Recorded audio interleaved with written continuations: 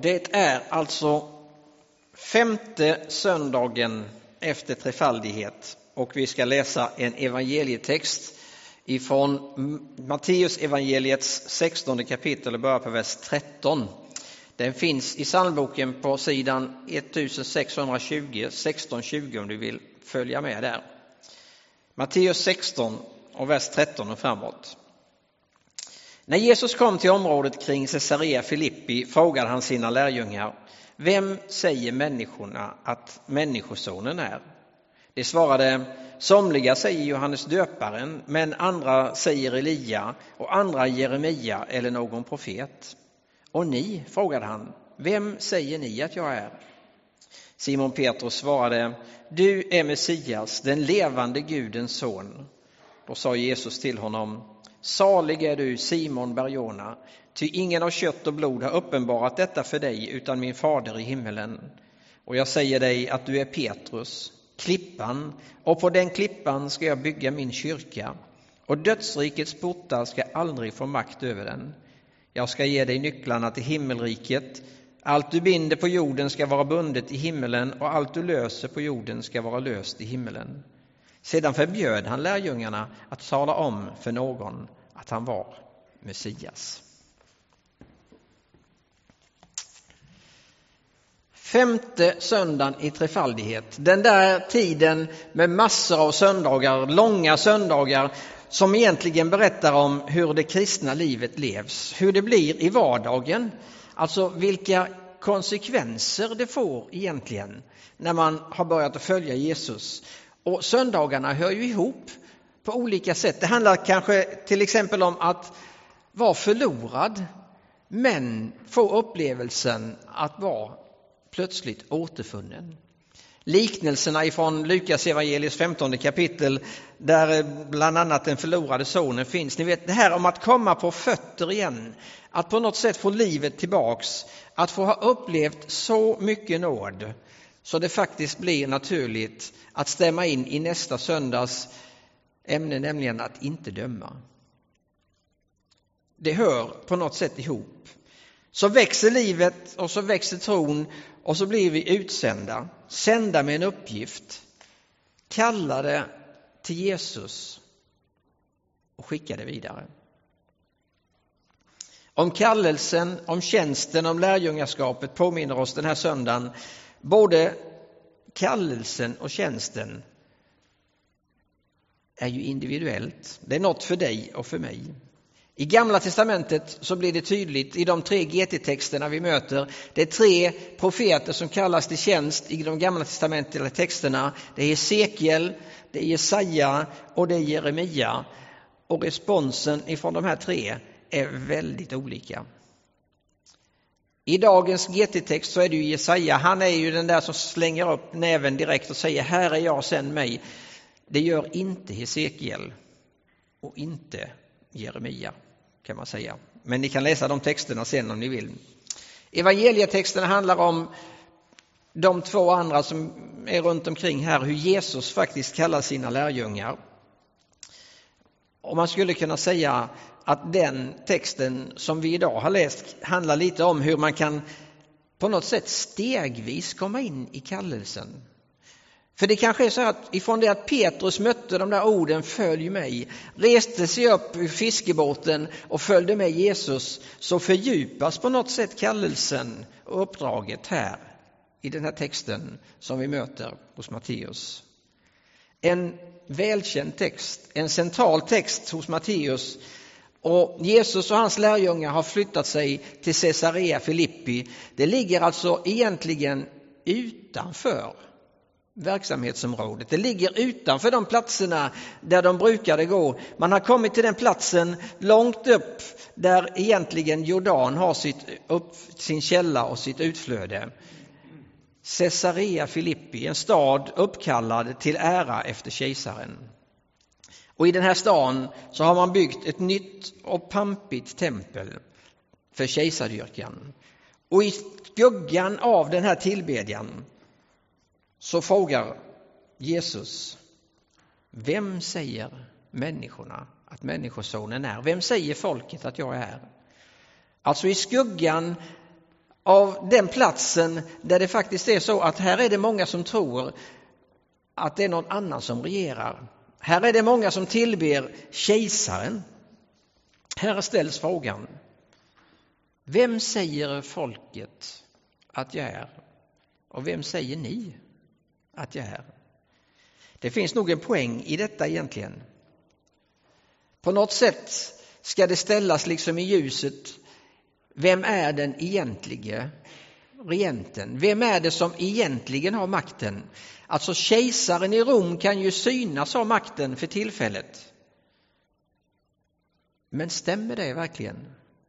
Hade vi läst Markus-texten, evangelietexten för idag, så hade vi mött lite av de här maktförhållandena också, fast i en helt annan värld, på ett helt annat sätt. För där är det så här att Jesus har precis botat sjuka, han har precis drivit ut orena andar. Och så står det att när Jesus kommer så faller de orena andarna ner och så säger de: du är Guds son, säger de. De vet det och de bekänner det och de vet att de är på något sätt maktlösa när han kommer. Men hur hänger det ihop att läsa den här texten ifrån Matteus 16 och så är ämnet sänd mig? För i den här texten så var det ju egentligen kanske inte just någon specifik sändning, eller hur? Utan det var ju den där frågan: vem säger människorna att människosonen är och vem säger ni att jag är? Och så blir det ett svar på det. Vad har det med dagens tema sänd mig att göra egentligen? Ja, det kanske är så här att sändningen i allra högsta grad har att göra med sändaren. Att om jag ska bli sänd så är det ganska viktigt att veta: vem är det som har sänt mig? Mose hade redan levt ett ganska långt liv. Han hade ju fått sin utbildning vid hovet i Egypten. Han hade utbildats i teoretiska ämnen, i filosofi och annat. Han hade utbildats i stridskonst. Och hela liksom livet låg som en autostrada framför honom. Allting var ju utstakat, naturligtvis. Om inte det hade varit för den där dagen när humöret liksom rann över på Mose. Och den där dubbelheten som fanns i hans liv gjorde sig påmind. Att det liksom fanns en del av det egyptiska hovet, men så fanns det en del av det israelitiska folket.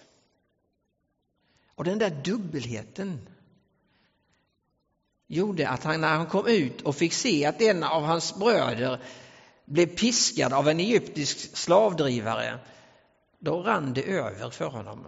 Och han slog ihjäl slavdrivaren.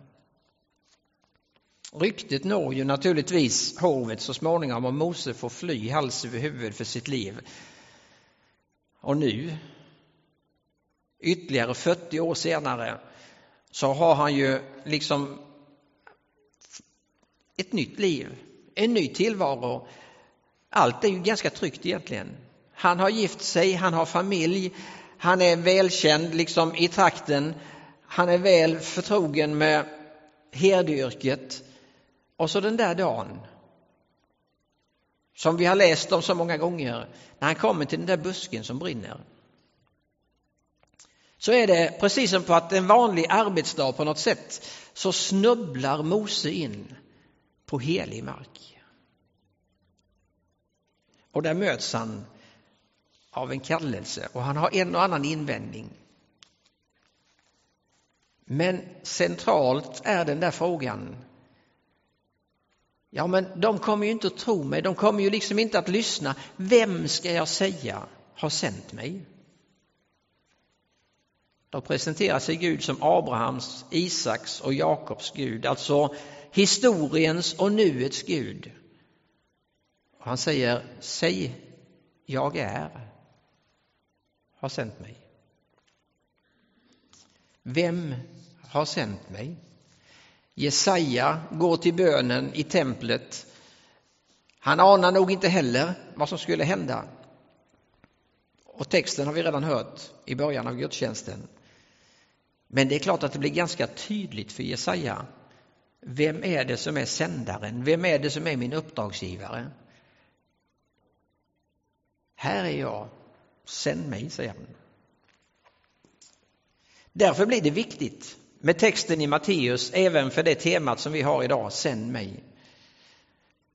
Vem säger människorna att människosonen är? Vem säger folket att jag är?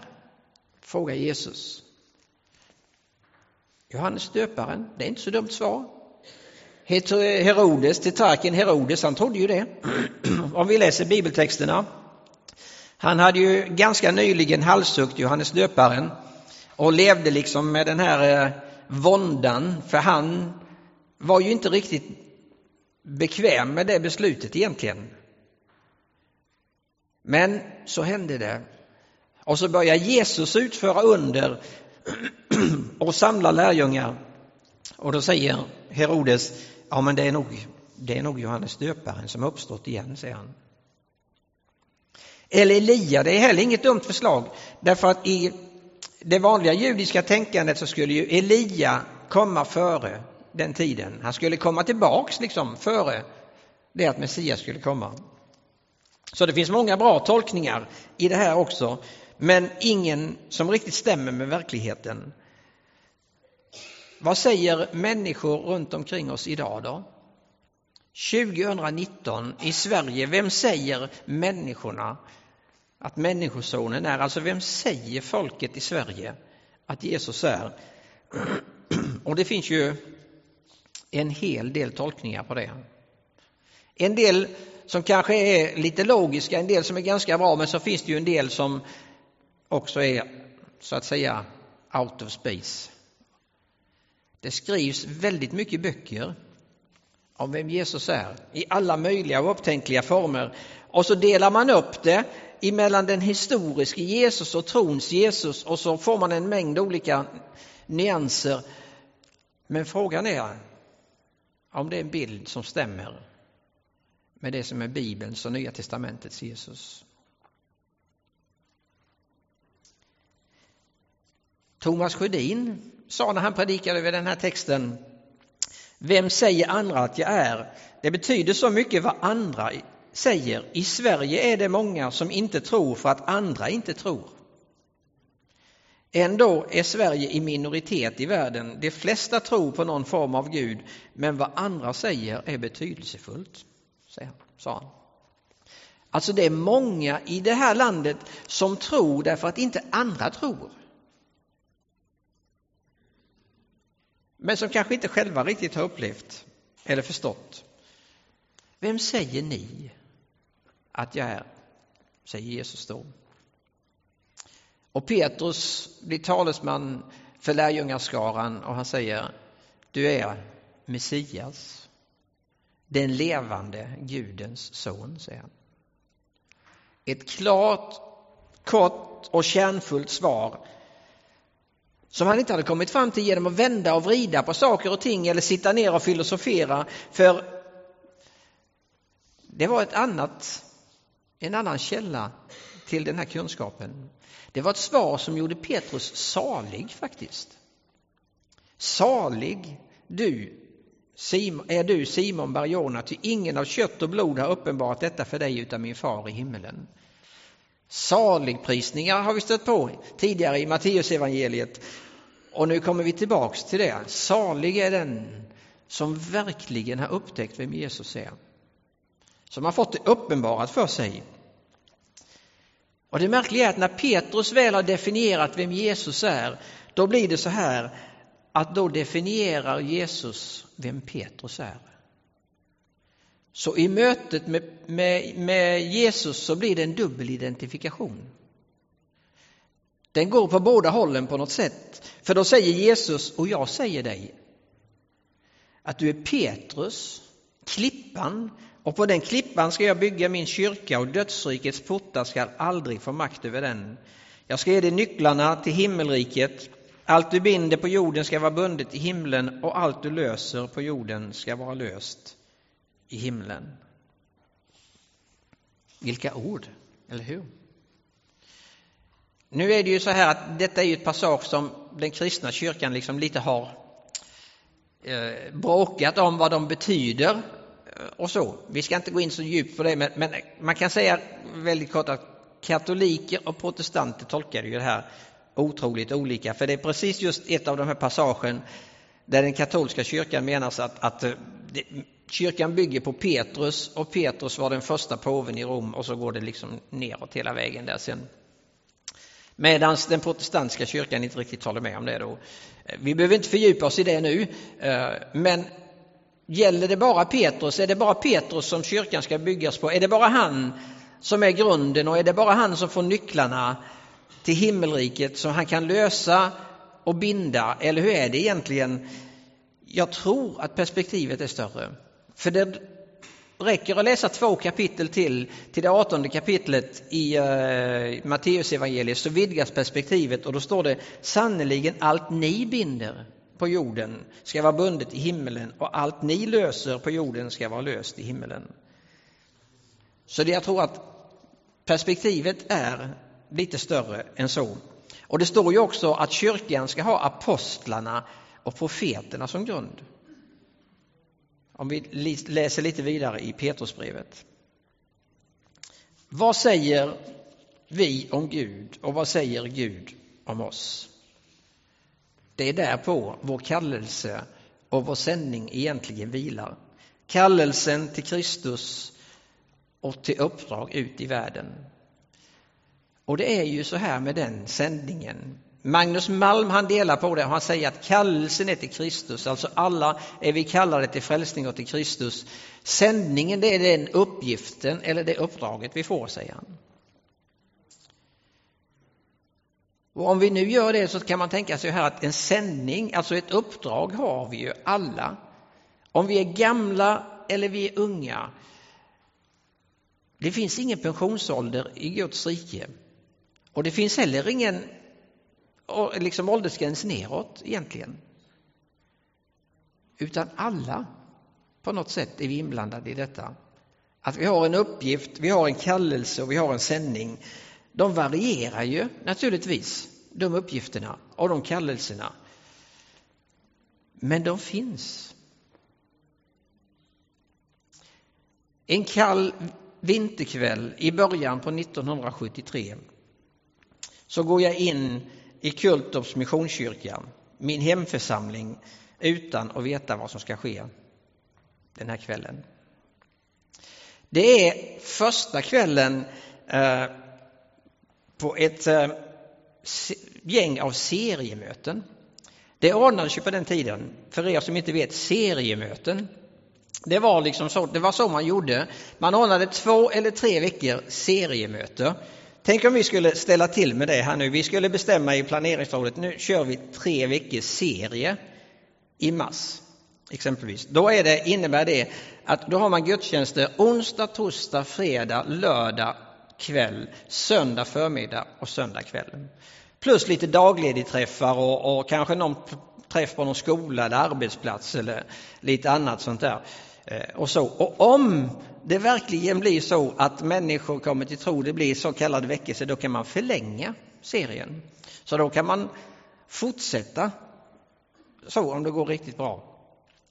Det är ju lite så, det började ju i Sebbe Staxet, han kör ju lite tältmöten nu fast i större skala.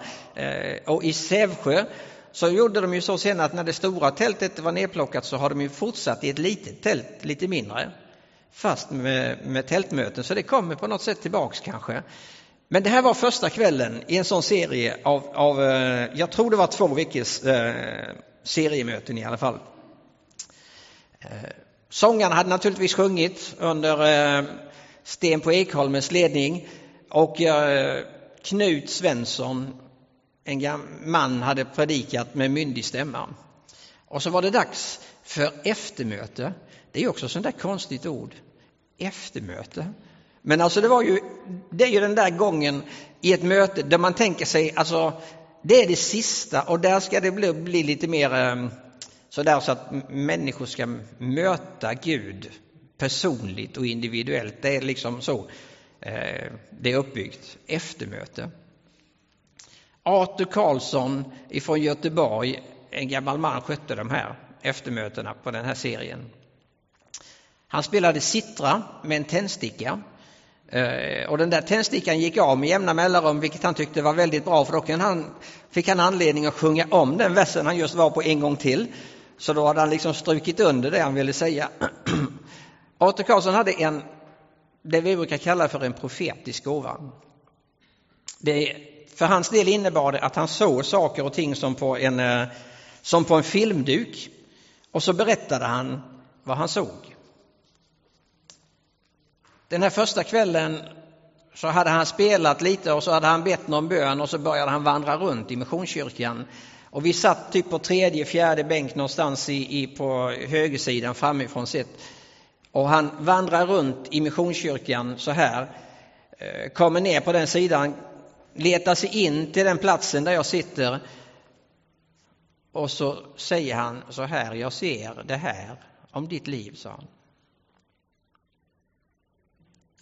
Och så berättade han både ett och annat som skulle dyka upp och som skulle hända i mitt liv. Det var där sändningen från levande Gud på något sätt började ta speciell form i mitt liv. Och den hösten så började jag en evangelistkurs på 8 veckor i Mullsjö. Sen blev det fortsättning på Jesushuset i Stockholm i en rockgrupp som for land och rike runt och berättade om Jesus. Och sen blev det Opalkyrkan, och så har det fortsatt. Och för min del är jag väldigt tacksam för det här tydliga ögonblicket av sändning. Och jag har fler sådana upplevelser med mig i bagaget. Ifrån Korea, ifrån Harrogate i England, ifrån medarbetardagar på Gullbrannagården. Alltså där det här på något sätt har upprepats och där det har påmints om vad som är din sändning och vad det är som ligger i ditt liv, vad Gud har kallat dig ut till. För de allra flesta och så är det nog så att man kan inte ha den här typen av upplevelse, utan man har en förvissning som kanske stilla har växt fram på något sätt, att den här uppgiften, den är min och det är den jag ska ta vara på. För jag tror inte att bara pastorsyrket eller någonting annat är en sändning ifrån Gud. Jag tror att det finns in i varje yrke och i varje sammanhang. Det är mycket större än pastor och missionär. Det är mycket större än så. Jag har en sändning och du har en. Den är olika, men Gud har sänt oss in i olika uppdrag och i olika verkligheter. Och då ska vi hålla i minnet, vem är det som har sänt mig? Vem är det som har sänt mig? För jag tror att ibland så tenderar vi att bli allt för försiktiga. Alltså, vi tänker så här att vi får inte bli för tydliga. För om vi blir för tydliga så skrämmer vi människor. Och om vi med tydliga menar alltså typ dömande, eller att vi blir kategoriska och så, då är jag med på noterna och då håller jag med helt och hållet. Men annars tror jag det är så här faktiskt, att tydligheten lockar mer än den skrämmer. Jag tror det är så. Den lockar mer än den skrämmer. För hur är det egentligen? Ni som var här i torsdags kväll och lyssnade till berättelser från Samhjälps arbete om vad Gud gör i olika praktiska situationer.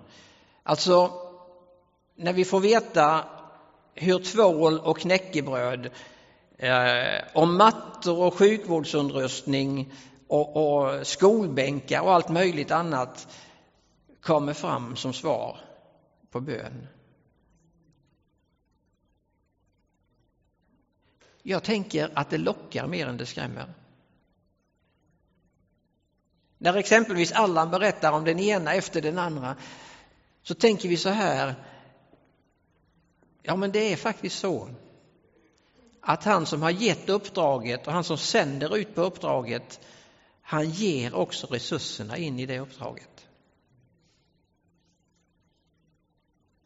Hans berättade också om flera sådana situationer där de har upplevt bönesvar och beskydd. Och jag tänker att det är de berättelserna, det är där vi ska bli tydliga. För det är då det blir tydligt, vem är det som har sänt mig?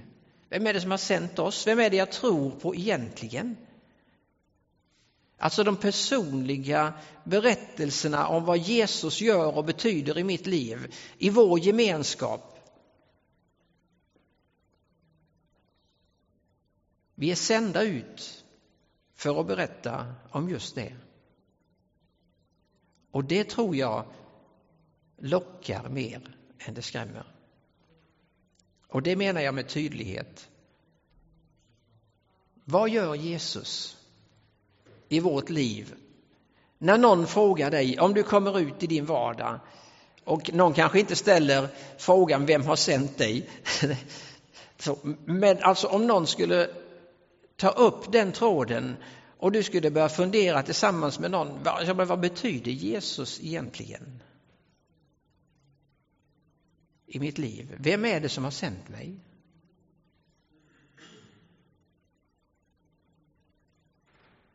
Då är vittnesbörden viktiga. Och det finns ju olika vittnesbörd. Det finns som de vi hörde i torsdags och de som vi hör många gånger där det är så här att det är inte jag och mig och mitt som står i centrum, utan det är det som Gud gör som står i centrum. Och Jesus kommer i centrum. Sen finns det ju naturligtvis de här som där man vill berätta bara för att det är jag som har upplevt det, så blir det något speciellt. Så är det ju inte. Det är lika speciellt det som du har upplevt som det som jag har upplevt. Alltså det finns ingen gradskillnad på det.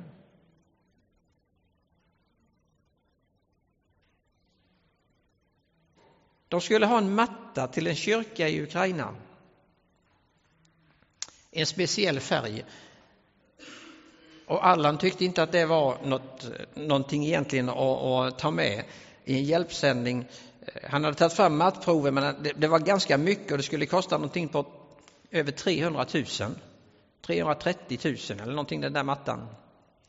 Han tyckte att det var egentligen kanske inget hjälparbete direkt, så de var överens om att de väntade med det. De hade mattproverna liksom liggande på skrivbordet. Där berättade han när vi drack kaffe här ute. Och det gick ett år. Så ringer det en sån här, någon från något mattföretag som frågar, sysslar du med matte? Säljer du matte till utlandet? Typ? Ja, sådär. Ja, han hade ju en matta han behövde till Ukraina. Ja, vad är det för matta? Och då hade han ju den här liksom proverna framför sig, så han tog fram den som man tittar på och sa, men det är det här artikelnumret. Ja, sa han. Hur stort ska det vara? Då beskrev han kvadratmeterna och sen så sa den här, vad kan du tänka dig att ge? 25 000, sa alla.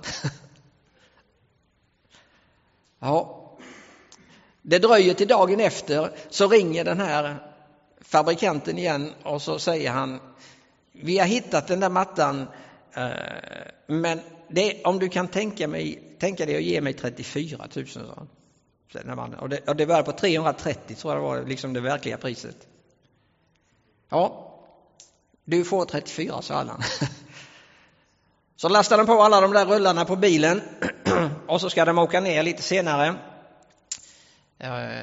Och när de har hållit gudstjänsten och lasten är avlastad, de har hållit gudstjänsten, så kommer det några som vill prata med Allan och ta honom avsides. Och så, det är ett gäng damer. Och så säger de så här, vi var i en situation med kyrkan där det liksom hade fastnat, allting hade fastnat. Det stod still, bygget stod still och det kom inte in några pengar och det blev inte liksom, så vi tänkte, vad gör vi nu? Jo, men vi gör så här att vi delar upp oss i bönegrupper i församlingen. Den gruppen får ansvar för att be för liksom köksutrustning och den får ansvar för det. Och så står de där ett gäng damer och så sa de så här, vi fick ansvar att be för mattan i kyrksalen. Ja. Och det är klart att då händer det någonting. Vem tror vi det är som sänder oss? Jag tror att en förutsättning när vi går ut och när vi upplever att vi är sända, det är att vi som går ut, vi vet vem som har sänt oss. Men vi vet också att han som har sänt oss vill de människorna som vi är sända till väl. Det är också en förutsättning. Men det börjar i detta. Att Gud verkligen genom Jesus Kristus sänder dig och mig ut på uppdrag. Och där är vi utsända alla.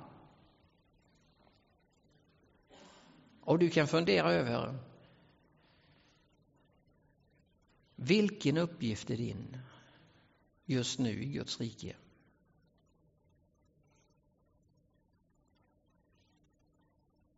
Det kan vara allt ifrån bön och till städning av kyrkan och integrationscafé. Och det finns mängder. Det kan vara på din arbetsplats.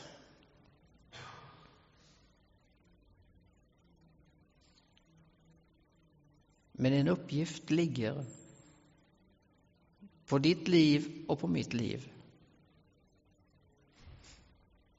Och då är frågan, vem upplever du det som har sänt dig? Och vilken makt tycker du ligger bakom där?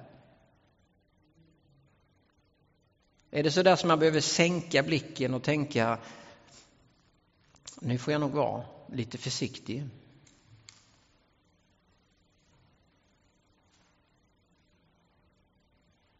Eller är det så här vi tror? Makten är i Jesu händer. Allt är honom underlagt. Dödens udde bruten. Ondskans makt är krossad. Han har vunnit seger, han har makt. Jesus har makt, han har all makt. Han vunnit seger på Golgata. Jesus har makt. Han har all makt, han vunnit seger på Golgata. Så frukta ej du Guds församling. Herrens ande bor i dig. Helig eld ska brinna och du skall övervinna. Dödens portar hindrar inte dig. Jesus har makt, han har all makt. Han vunnit seger på Golgata. Jesus har makt, han har all makt. Han vunnit seger på Golgata.